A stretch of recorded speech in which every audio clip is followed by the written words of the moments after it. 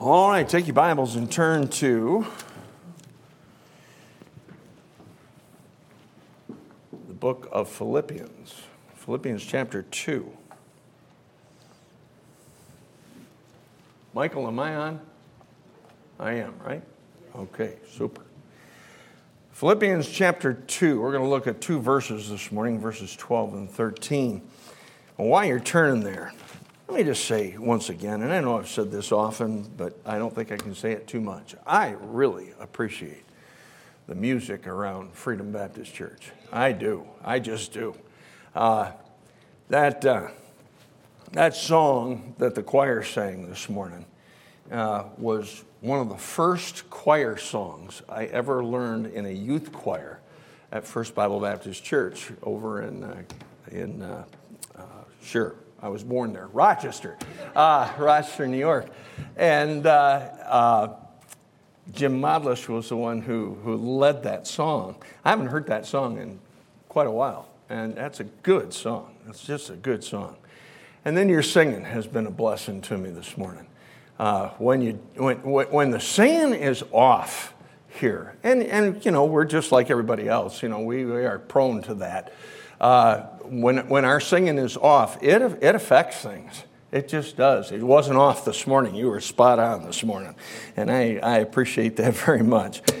Okay, where are we at here? We're at Philippians chapter 2. If your neighbor doesn't have a Bible, let them look on with you, if you would, please. Let's all stand together in reverence to the Word of God and in honor to it.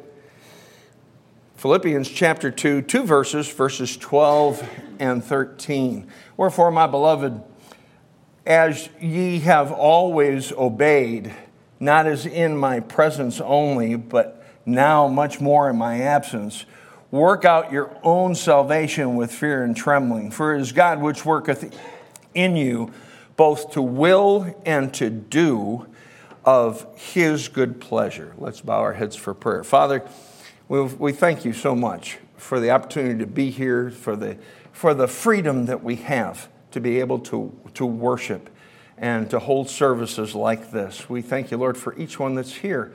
And we ask, God, that the Spirit of God this morning would meet with us in a very special way. We pray, Lord, that you would speak to our hearts through your word. Lord, I am just a human instrument. That's all I am. And I can do in and of myself nothing divine. But Lord, you can. And you can minister in a way that no human being can. You can take the words of God and apply them to hearts. And we ask you to do that this morning. Lord, visit us this morning in power. Visit us in understanding. Visit us, Lord, in clarity. And I pray, Father, that you would lead, guide, and direct in this message. May you have your will and your way in each and every one of our hearts. As you speak to us this morning, may we respond favorably to you, for it's in Jesus' name that we pray. And all God's people said, amen. You may be seated.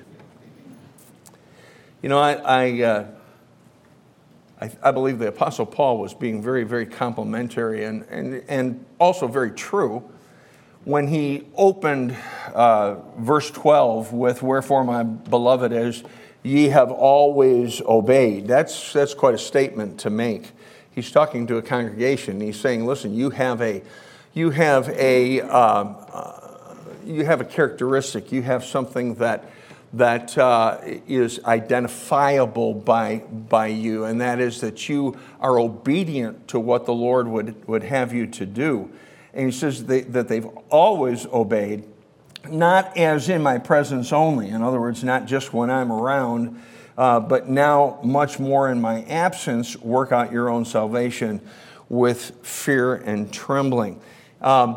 He said that he's telling the congregation that they've really been obedient, that they have been attentive to the words of God.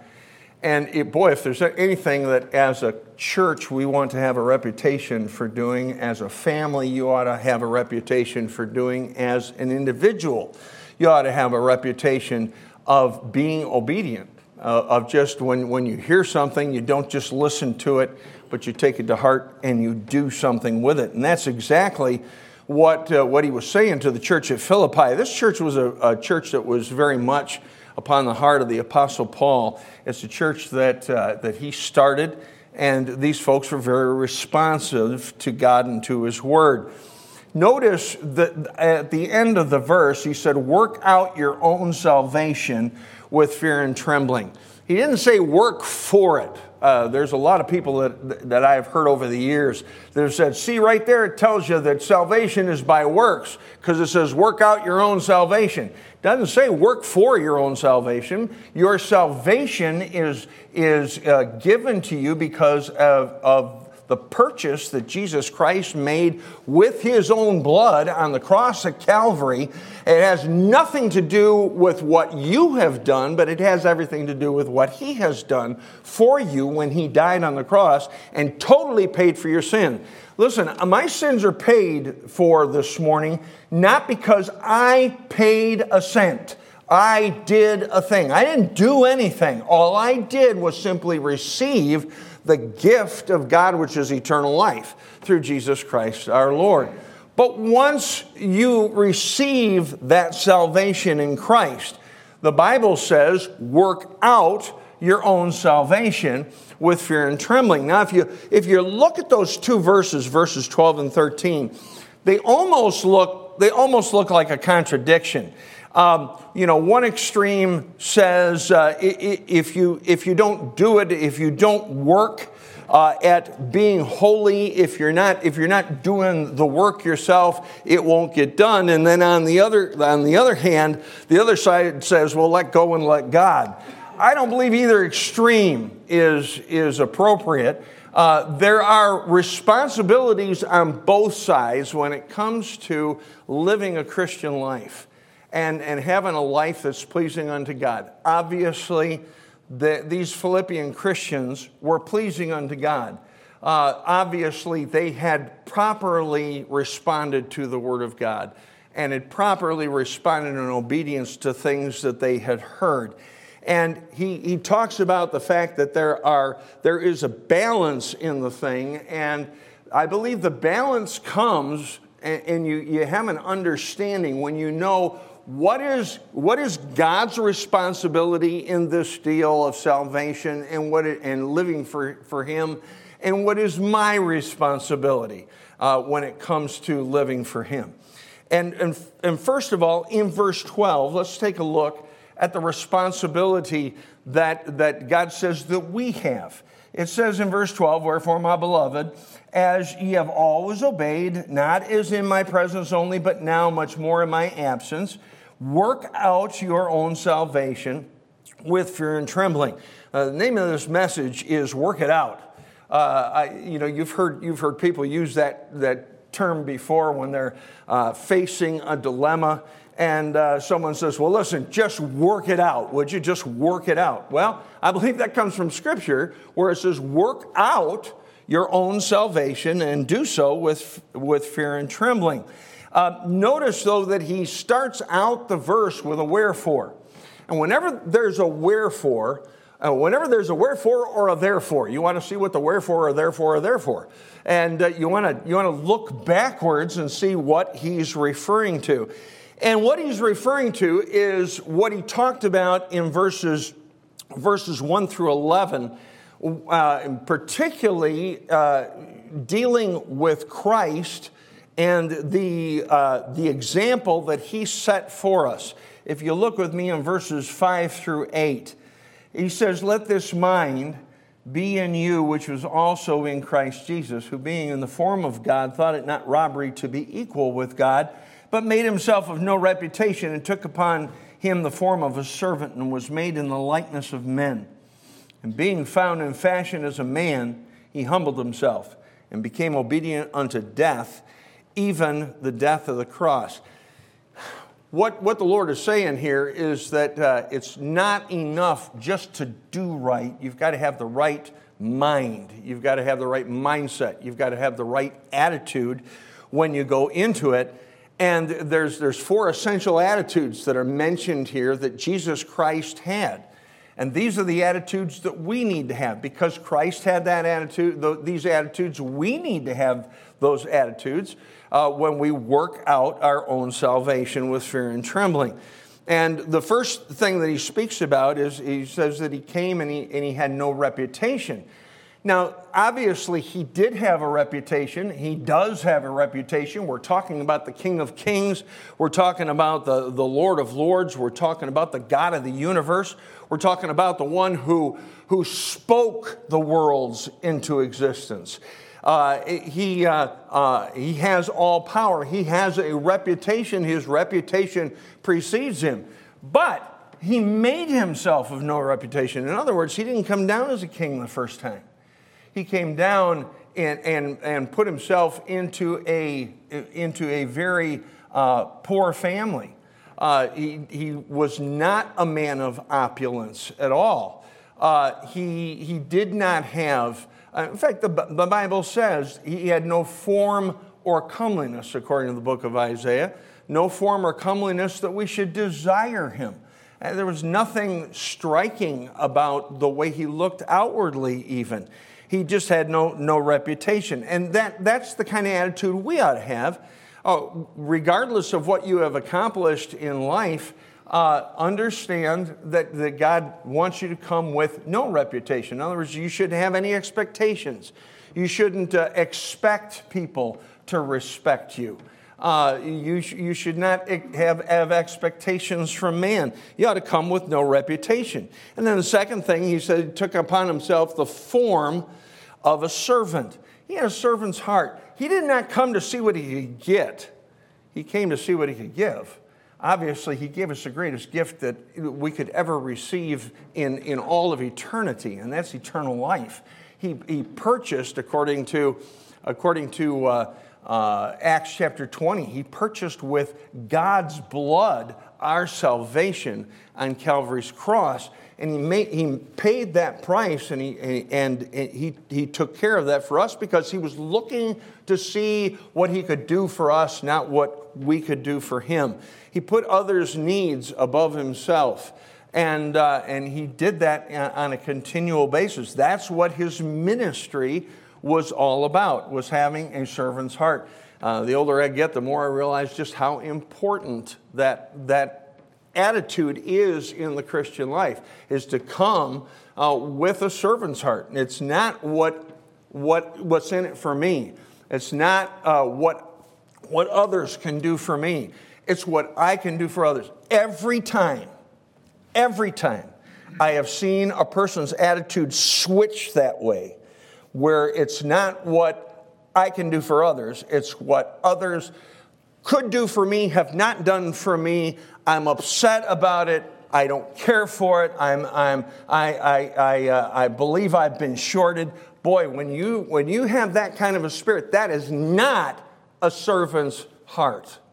That is a jealous heart, an envious heart. That's a heart that's in it for what it can get, not in it for what you can give. And what God expects from us is what he did himself. I mean, you look at the way he was treated when he was on this earth.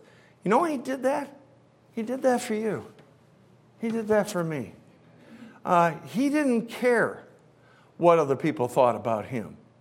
He had one thing in mind. He set his face like a flint to the cross, and he was going to pay for the sins of the entire world with his shed blood.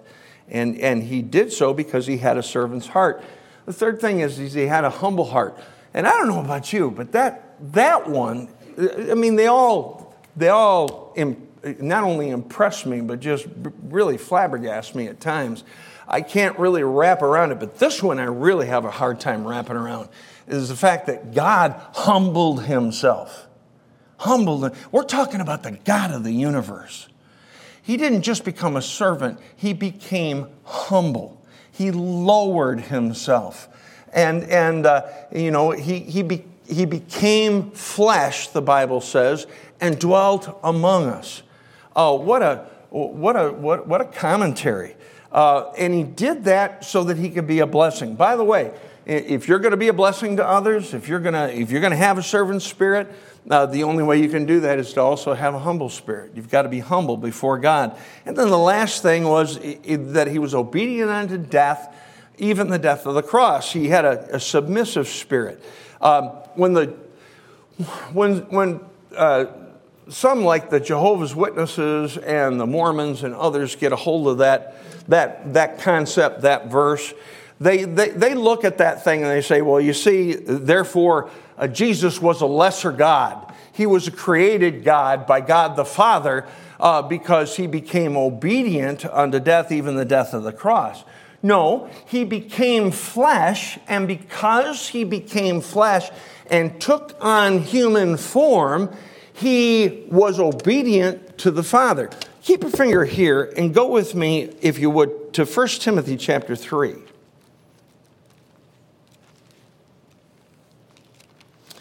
In 1 Timothy chapter 3, look with me down in verse 16. 1 Timothy 3:16. You say, I don't understand it. I don't understand it either.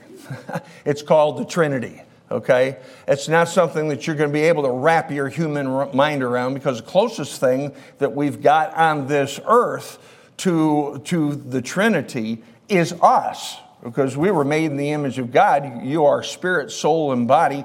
God is Father, Son, and Holy Spirit. In verse 16, it says, and with 1 Timothy 3:16, and without controversy, great is the mystery of godliness. What does God call it? A mystery. You're not going to be able to figure it all out, okay? And what that means is God's smarter than you are. Amen? And aren't you glad he is? But it says, without controversy, great is the mystery of godliness. God was manifest in the flesh, justified in the Spirit, seen of angels, preached unto the Gentiles, believed on in the world, received up into glory. And so God tells us it's going to be a mystery to you. You're going to have a hard time wrapping your mind around it. But he had a submissive spirit. In order for us to fulfill our responsibility to work out our own salvation with fear and trembling, we have to have the same kind of attitude that Jesus Christ came into this world with. He came in with no reputation, with a servant spirit, with a humble spirit, and with a submissive heart and a submissive spirit. And then you go back to verse 12 of Philippians 2, and it says, wherefore, my beloved, as ye have always obeyed, not as in my presence only, but now much more in my absence, work out your own salvation with fear and trembling. He says, ye have always obeyed. Obedience should never depend upon other people. Obedience should never depend upon who's looking and who isn't. Obedience ought to depend on one thing and one person, and that's Jesus Christ. In other words, our motivation ought to be Christ, not another Christian, not somebody in our family, not what our church would think about it, but what would God think about what you're doing with your Christian life? And it should make no difference who knows what you're doing or who is present at the time. And that was the kind of attitude that the Philippians had. They said, listen, we're doing this because we just want to be obedient. We just want to please God. And then after he gives them that compliment and that observation where he says, ye have always obeyed, then he says, work out your own salvation with fear and trembling. Now, with that in mind, keep your finger here in Scripture and back up just a little bit to the book of Ephesians. Ephesians is a book just before Philippians, Ephesians chapter 2. And we see the same order of things in Philippians chapter 2. If you look with me in verse 8, it says, for by grace are you saved through faith, and that not of yourselves, it is the gift of God, not of works, lest any man should boast. That passage, those two verses mean a ton to me. Because those were the two verses, particularly that, not of works lest any man should boast. I was taught my entire life up until I was 17 years old and came in contact with the gospel preacher, I was told my entire life that salvation was in my hands, had to do with my life, had to do with my works, had to do with whether or not I was obedient, whether I kept the law, all of those things. If I was a good person, I'd make it. If I was not a good person, I wouldn't. And I found this verse. I found this verse because someone gave it to me when he was witnessing to me. And I was trying to make the case for, well, what about, a murderer could go in, but a person who never murdered would escape? Is that how the thing would work? And the whole point that he made was it has nothing to do with what you've done, but it has everything to do with whether or not you have trusted and believed in what Christ has done. And what that whole thing did was it shifted the focus. The focus wasn't on me and my works. The focus is on Jesus Christ and his works when he paid the price, the full price for my sin on Calvary's cross, was buried, and then rose again the third day. That's where the emphasis is supposed to be, not on me. It's not of works, and he tells us why, lest any man should boast. And so those verses mean an awful lot to me because that convinced me, that showed me I couldn't do anything for my salvation. And by the way, you can't either. The Bible says we're all sinners. The Bible says that we all deserve to die and go to hell for all eternity because of our sin. There's no exceptions, okay? There's no exceptions in this room. There's no exceptions outside of this building. The truth of the matter is we all have sinned and come short of the glory of God. There is none righteous, no, not one. And because of that, we deserve hell for all eternity. And yet Jesus Christ came and gave his life for us. He shed his precious blood, sinless blood. Why? Because he was God in the flesh. He never not only committed an act of sin, he never even thought about an act of sin because he was God in the flesh. And he shed his blood and paid the price. The Bible says without the shedding of blood, there is no remission of sin. And our sins were paid for. Our sins can be remitted because of Christ's blood on Calvary's cross. But if you look with me and continue in Ephesians chapter 2, he says, "For by grace are you saved through faith, and not of yourselves, it is the gift of God, not of works, lest any man should boast." And he says, when it comes to salvation, there's no works involved. But then he goes to verse 10, "For we are his workmanship, created in Christ Jesus." In other words, once you get saved, you are created in Christ Jesus unto good works, which God hath before ordained that we should walk in them. So we are to work. We are to work out our own salvation with fear and trembling because of the work that God has done in us. What God's saying here is simple. He's saying, I worked it in, you work it out. You work it out. He says, I gave you the gift of eternal life. I did a work in your heart. He says, I now have the Holy Spirit of God living inside of you. And he said, now it's your responsibility to take that which I have given to you and work out your own salvation with fear and trembling. It's your responsibility and my responsibility to work out what God's worked in. What's inside affects the outside. I have heard, in fact, I even said it the night I was witnessed to. I made the comment, I said, well, then what you're saying is you could go ahead and get saved, you could go out and shoot somebody and still go to heaven. Well, the truth of the matter is that if you trust Christ as Savior, God does something for you on the inside. That doesn't mean you can't sin anymore. Sure, you can still sin, and you still do choose to sin from time to time. But there is something different on the inside, and we're to take what He has worked on the inside and work it out. And we ought to do it with the right attitude. And the attitude that He tells us about in Philippians 2:12 is fear and trembling. With fear and trembling. If you look back at verses 9 through 11, again, in the same chapter, it says, "Wherefore God also hath highly exalted him, and given him a name which is above every name, that at the name of Jesus every knee should bow, of things in heaven and things in the earth and things under the earth, and that every tongue should confess that Jesus Christ is Lord, to the glory of God the Father." Now, that hasn't taken place yet, but someday it's going to take place. You know, oftentimes I've heard others make mention of this, and I've thought about this often. There's going to come a time when Satan is going to kneel down and say, "Jesus Christ is Lord," just before they throw him into the lake of fire for all eternity. Boy, that's going to be a good day. Amen. I'm looking forward to that. But here's the truth of the matter is not only is he going to do that, but so are you, and so am I. There's going to be a day when we are going to give account of ourselves to God. Romans chapter 14 says that every one of us shall give account of ourselves to God. We need to understand that living for God is a serious thing. It's a serious task.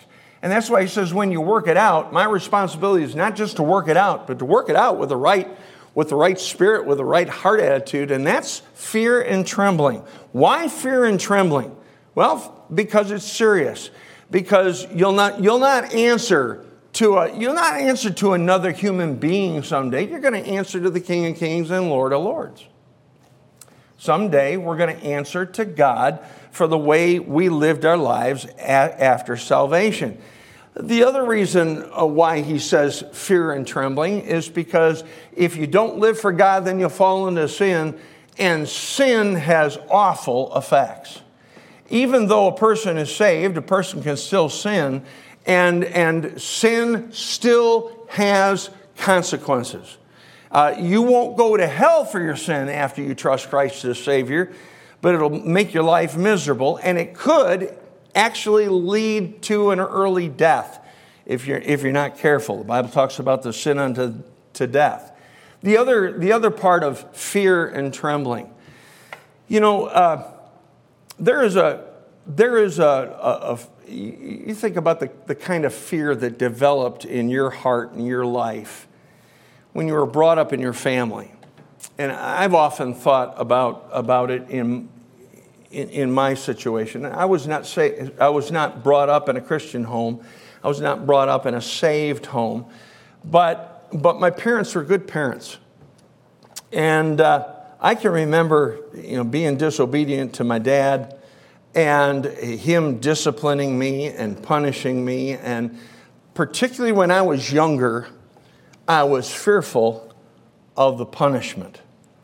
But then I noticed as I got older, the punishment usually, changed a little bit, and there were different things that he used as I got older. But it wasn't the punishment that bothered me so much. I remember one day lying bald-faced lie to my mother, and she caught me in it. And she looked at me and she says, "You're lying to me. I saw you do what I accused you of, and you know you did it, and it was right over there." You know what? I really wish she'd hit me in the head with a 2x4. It would have been a whole lot more palatable than what I had to go through just looking at her. She continued. She said, my mom was good at this. This is my second mom, and she said, "What have your father and I ever done to you to cause you to stand there and bald-faced lie to me?" I just want to crawl underneath the carpet and just have the world go away. What did I hate? I hated the thought of displeasing her. I hated the thought of dishonoring her and my dad.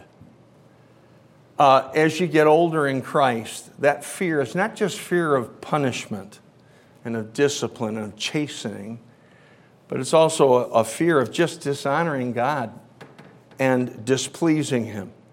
And then there's another fear and trembling that comes into play, and that's the fear of how it affects others. And by the way, it always, always does. There's no such thing as actions that only affect you. Eventually, it affects others, and it affects others in a very detrimental way. I've seen it over the years. I watch people that were living for God, were on fire for God, who were doing what God wanted them to do, and then they made a decision somewhere down the line because they got hurt, because they got burned, because they got bruised, because they got bitter, whatever it might be, and they did a turn. Every time a turn like that is made, not only does that individual suffer, but others suffer. I've watched whole families end up being a real mess. I hate that when that happens. And sometimes it's aimed at me, sometimes it's aimed at others.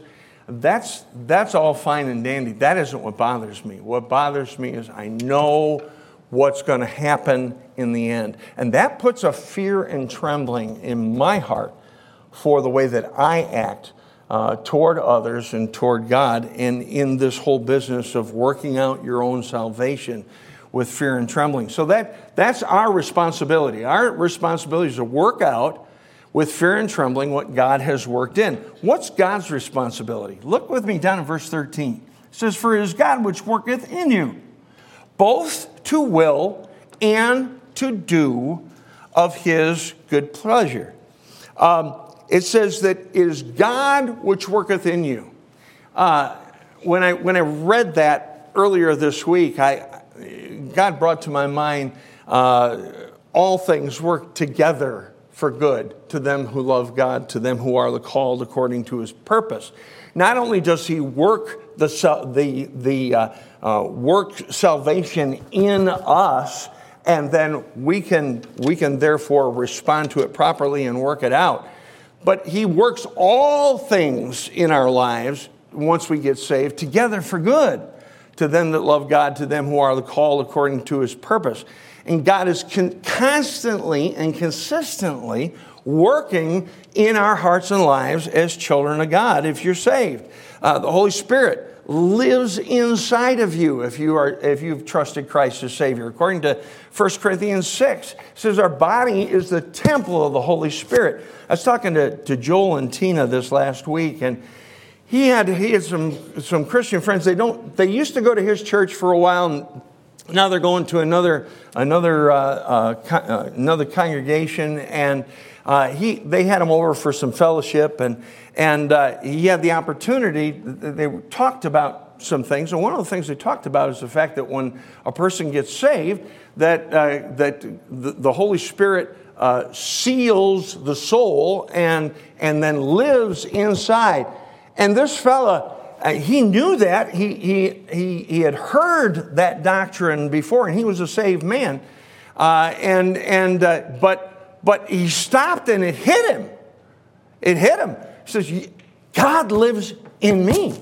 The Spirit of God is in me. And Joel said, yeah, he is. And he's the one who gives you the power and gives you the help to be able to do that which he's asked you to do. And it just dawned on him how wonderful and how miraculous it was that God chose to live in him. Well, if you're saved, you have the Spirit of God inside of your body. And, what's he working on? Well, according to Romans 8:29, it says he's working to make us conformed to the image of his dear Son. And he's working on us continually to conform us to the image of Christ. What has God, when he's worked that salvation in you, what has he equipped you with? Well, look at verse 13. For it is God which worketh in you both to will and to do of his good pleasure. There's two things that God gave you when you got saved. He gave you a to will and he gave you a to do.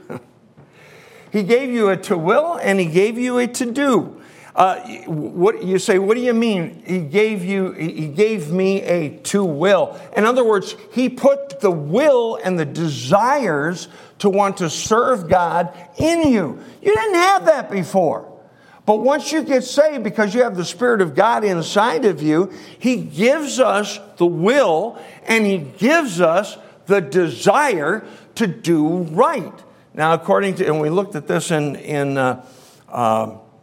Sunday school this morning, there's two desires inside of us, and they are contrary one to another. One is the flesh, and one is the spirit. And it says the spirit lusteth against the flesh, and the flesh lusteth against the spirit, because they are contrary one to the other. The question was asked of a missionary.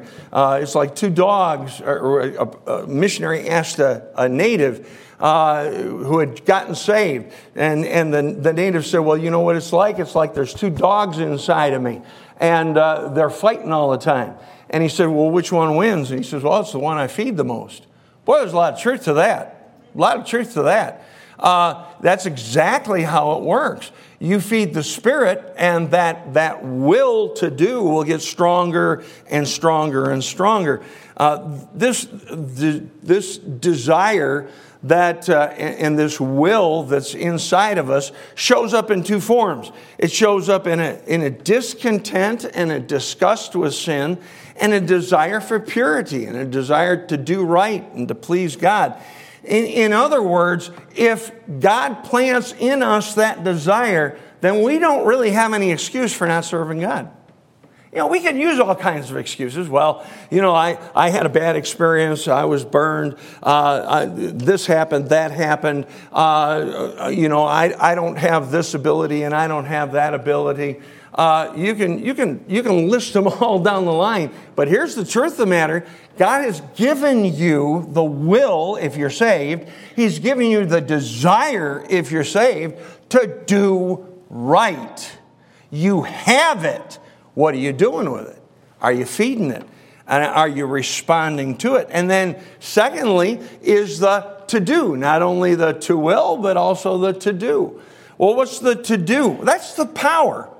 That's the ability to be able to get the job done. Listen, God never asks us to do something that He doesn't also give us the strength, the power, and the desire to do. He never does. If He asks us to do something, He's going to give us the ability to do it. The Bible says Jesus gave the command, go ye into all the world and preach the gospel to every creature. Someone says, well, yeah, but I'm shy. Doesn't make any difference. Doesn't make any difference. He's given you the power. He's given you the desire, so you can still get the job done whether you're shy or not. Makes no difference. Because it's not you that's doing it, but God has a responsibility in the matter. And His responsibility is to provide the will and to provide the power to be able to get the job done. He gives us the power to do right. You can't do what God wants you to do in your own strength. I heard in fact, I think I read it in a book here some time ago. Someone made the comment, said the Christian life is not difficult. Said the Christian life is absolutely, completely, totally impossible. That's real encouragement, isn't it? He said the Christian life is impossible. Why? Because you can't do it on your own. You can only do it in the strength and the power of God. And then when you do it in His strength and you do it in His power, it's attainable. It can be done. But you can't do what God expects us to do without His strength and without His power. And He gives us that strength and power.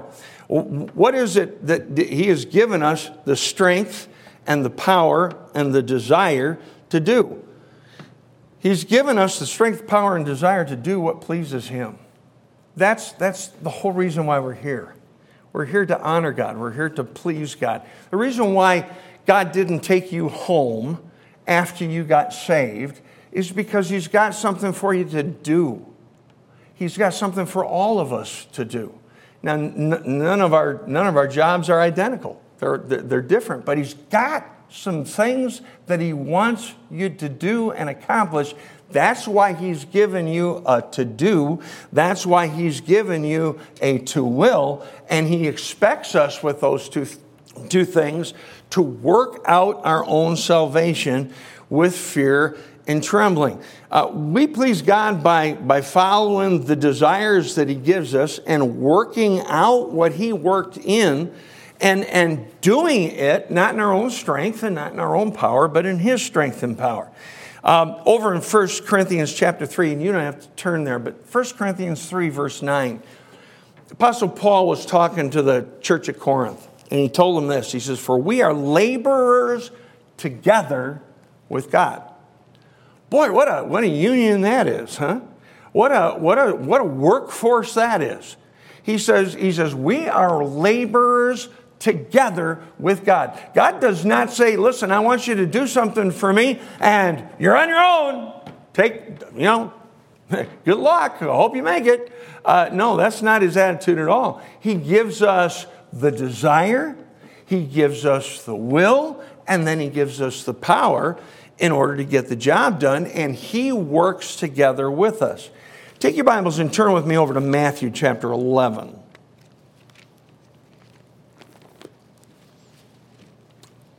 Matthew chapter 11.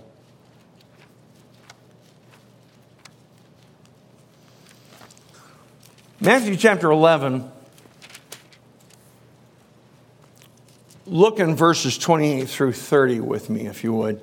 Jesus is speaking, and he says, "Come unto me, all ye that labor and are heavy laden, and I will give you rest. Take my yoke upon you." Now, a yoke is something that was used with animals where they put two animals of the same kind. Usually it was oxen. And they put one oxen on the right side of the yoke, and they put another oxen on the left side of the yoke. And a yoke was for one purpose, and that was to work, to get something accomplished, to get something done. And he says, "Take my yoke upon you." In other words, let's go to work together. "And learn of me." You know, you don't learn about Christ by just reading the Bible. You learn about Christ by reading the Bible and then getting to work and doing and working out your own salvation with fear and trembling. It says, "Take my yoke upon you and learn of me, for I am meek and lowly in heart, and ye shall find rest unto your souls. For my yoke is easy and my burden is light." You know, I've not only heard it, I have said it from time to time. You know, depending upon what kind of a situation you're in, you might say, "Whoa, I'll tell you what, Christian life can be really, really hard, can be really, really tough." Well, you know what? Jesus said, "My yoke is easy. My burden is light." I've often wondered if the reason why I think it's tough and the reason why I think it's hard and the reason why I think it's difficult is because, first of all, I'm trying to do it alone. And second of all, I'm trying to do it in my own strength and my own power. And you know what? I can't do that. It's not going to work. But Jesus said that he'd never leave us. He said he'd never forsake us. Never forsake us. And that whenever we had a work to do, that he'd get in the yoke with us. And we'd be able to work out our own salvation with fear and trembling. Go back with me, if you would, to Philippians chapter 2. And let's look again at verses 12 and 13. It says, "Wherefore, my beloved, as ye have always obeyed, not as in my presence only, but now much more in my absence, work out your own salvation with fear and trembling. For it is God which worketh in you, both to will and to do of his good pleasure." You know, the truth of the matter is you can't live verse 13 without verse 12, and you can't live verse 12 without verse 13. Those two must go hand in hand. Who's doing the work? Well, we're to work out our own salvation, but it is God which worketh in you. What that means is we're partners together. We're partners together. How's your attitude this morning? Do you have the kind of submissive and humble attitude that the Lord Jesus Christ had? Are you looking to be a servant? Are you looking to fill other people's needs rather than being expectant of others filling your needs? And then do you have the attitude of fear and trembling? Are you working out what God has worked in? And then are you trusting God for the will and the power and the ability to get the job done? God has something for all of us. We need to do our responsibility. And every time we do, God always fulfills His end. Let's bow our heads for prayer. Heads bowed and eyes closed. Just before we give the invitation, before we have a word of prayer, I want to ask you a question. Have you ever trusted Christ as Savior? Are you absolutely positive this morning that if you were to die today, that you'd go to heaven to be with the Lord Jesus Christ? Has there been a time in your life, and you can look back, when you realize you're a sinner, realize you're on your way to hell, realize that the only way you could have your sins forgiven is by trusting Jesus Christ and Him alone as your personal Savior? Trust in what He did instead of what you could do. And you had a repentant attitude about your sin, and you believed on Christ, and you trusted Him and Him alone as your Savior. If you know that for sure, if you're absolutely positive, if you're to die today, that you go to heaven because of what He has done for you, I wonder, with heads bowed and eyes closed, if you just raise your hand as a testimony to that fact, say, Pastor, here's my hand. I know for sure I'm saved because I've trusted Christ as Savior. All right, thank you. You can put your hands down. How many of you would be just as honest and raise your hand and say, I don't know that for sure, and I'm concerned about it? Here's my hand, Pastor. Would you please pray for me? I count it a real privilege to be able to pray for you. Is anyone like that? You're struggling with it. Maybe you don't know that for sure. Maybe you're unsure.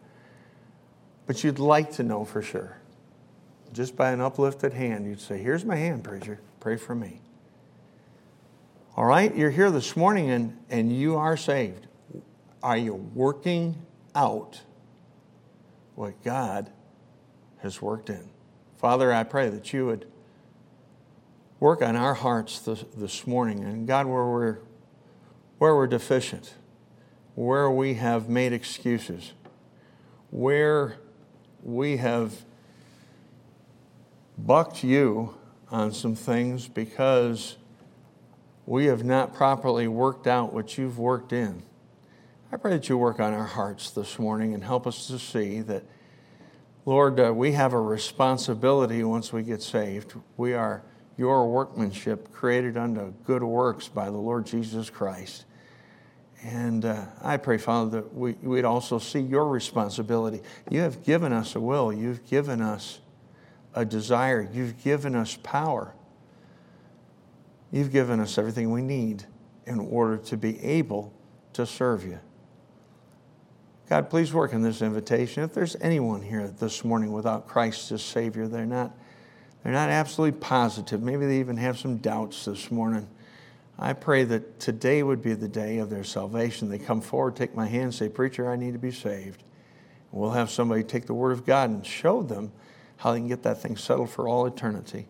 Lord, work in hearts of saved people this morning. Help us, Lord, to see our responsibility before you, and that one day we'll give an account to the King of Kings and to the Lord of Lords. Bless this invitation. Have your will and your way in our hearts. We pray these things in Jesus' name. Amen. Let's all stand together. Let's stand, if you would, with your heads bowed.